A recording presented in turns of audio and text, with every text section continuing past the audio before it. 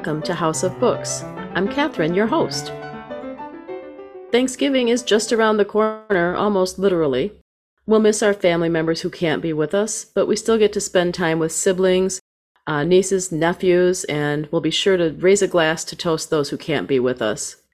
It shouldn't be a surprise to anybody here who's listening that I'm going to talk about Thanksgiving stories. So one of them is free. The other two you do need to pay for, but they're all valuable and entertaining stories. So the free story is called An Old-Fashioned Thanksgiving. That is by Louisa May Alcott of Little Women fame. You can't really find it on its own, but you can find it on Gutenberg.org in a book called Aunt Jo's Scrap Bag. Aunt Jo would be Jo March from Little Women.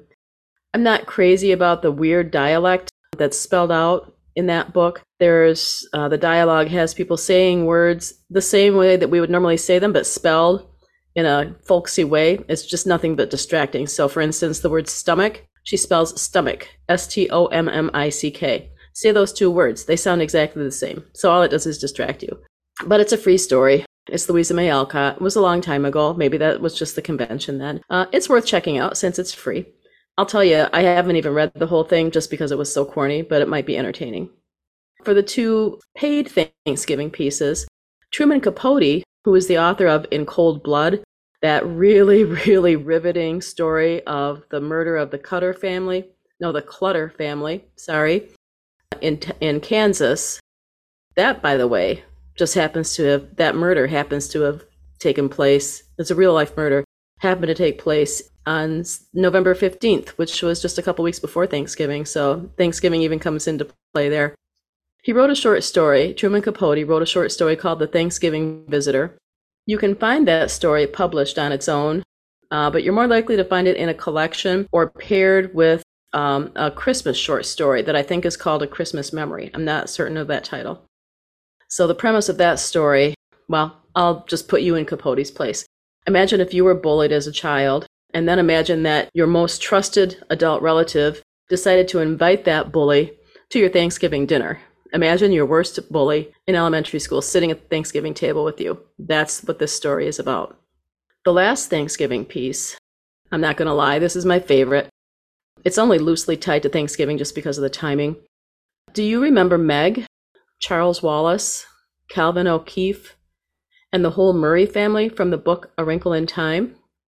In this book, called A Swiftly Tilting Planet, they're all 10 years older. They've just finished their Thanksgiving dinner. And Mr. Murray, who is Meg's father, receives a phone call to warn him that they need to quickly solve the problem of an impending nuclear war, which is just terrifying to me, and I'm sure to everybody else. Of course, though, Madeleine L'Engle works her magic with time, and with the help of Meg, Charles Wallace, and a unicorn, she manages to thwart the evil path in a pretty entertaining and deft depiction of choices and their infinite consequences. So it's a good story. It's chilling, but a good story. So here in Michigan, we got 2 feet of snow in a 48-hour period last week. That's unprecedented in my recent memory for the 3rd week in November. And that prompts me to talk about a couple of snow stories. They're very different. The first one is called The Snow Child. It is not a children's book. It is a novel by Alaskan author Eowyn Ivey. Eowyn is spelled E-O-W-Y-N. The Snow Child was a 2013 Pulitzer finalist. It has spare and honest prose, raw depiction of the heartbreak of child loss, and it's set against the Alaskan winter in the 1920s. I have to tell you that her description of Alaska in the 1920s is really not that different from West Michigan in the 2020s in November, where the sun hardly ever shines. It's not a feel-good story, and maybe summer might be a better time for you to read it, especially if you live in Michigan. I do recommend reading it, though. The depictions of nature are just beautiful, and the story is so engrossing, you'll not want to leave that story. And I just noticed that my second choice of snowy reads has a kind of a similar name. This is called The Snowman instead of The Snow Child.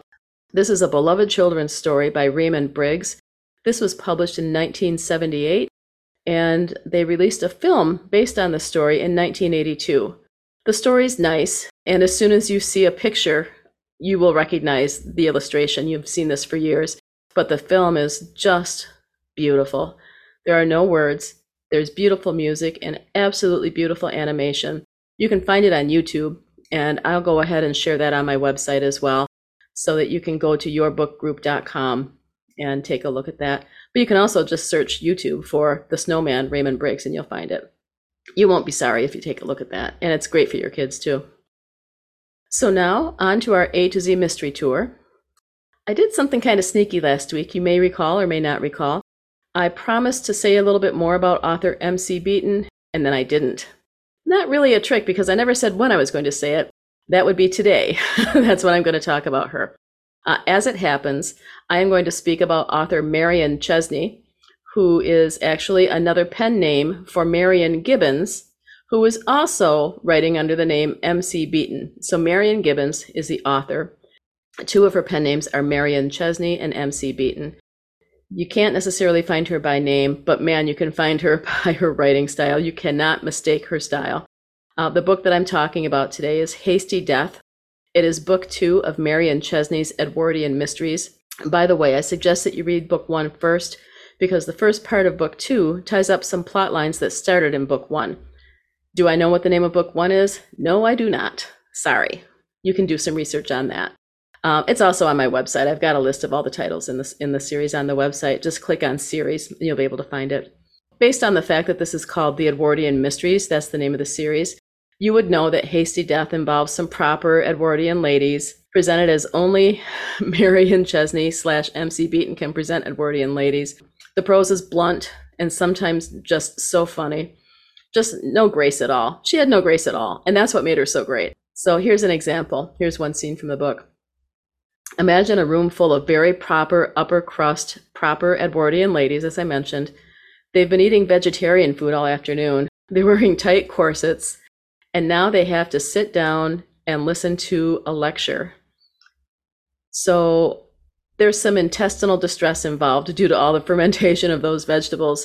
And let's just say that the results are audible and very funny. I don't think I've ever seen fart jokes in a cozy mystery. Only M.C. Beaton / Marion Chesney would do that. I gave the book a respectable 3 stars. It's not Shakespeare, but it's funny and it's really fast. Definitely worth a laugh. So as always, I'll post the relevant links to all of these books on this episode on yourbookgroup.com. As a reminder, when you get to yourbookgroup.com, hover over House of Books podcast on the menu, and then you can just go down to episode 6 and all those links will show up.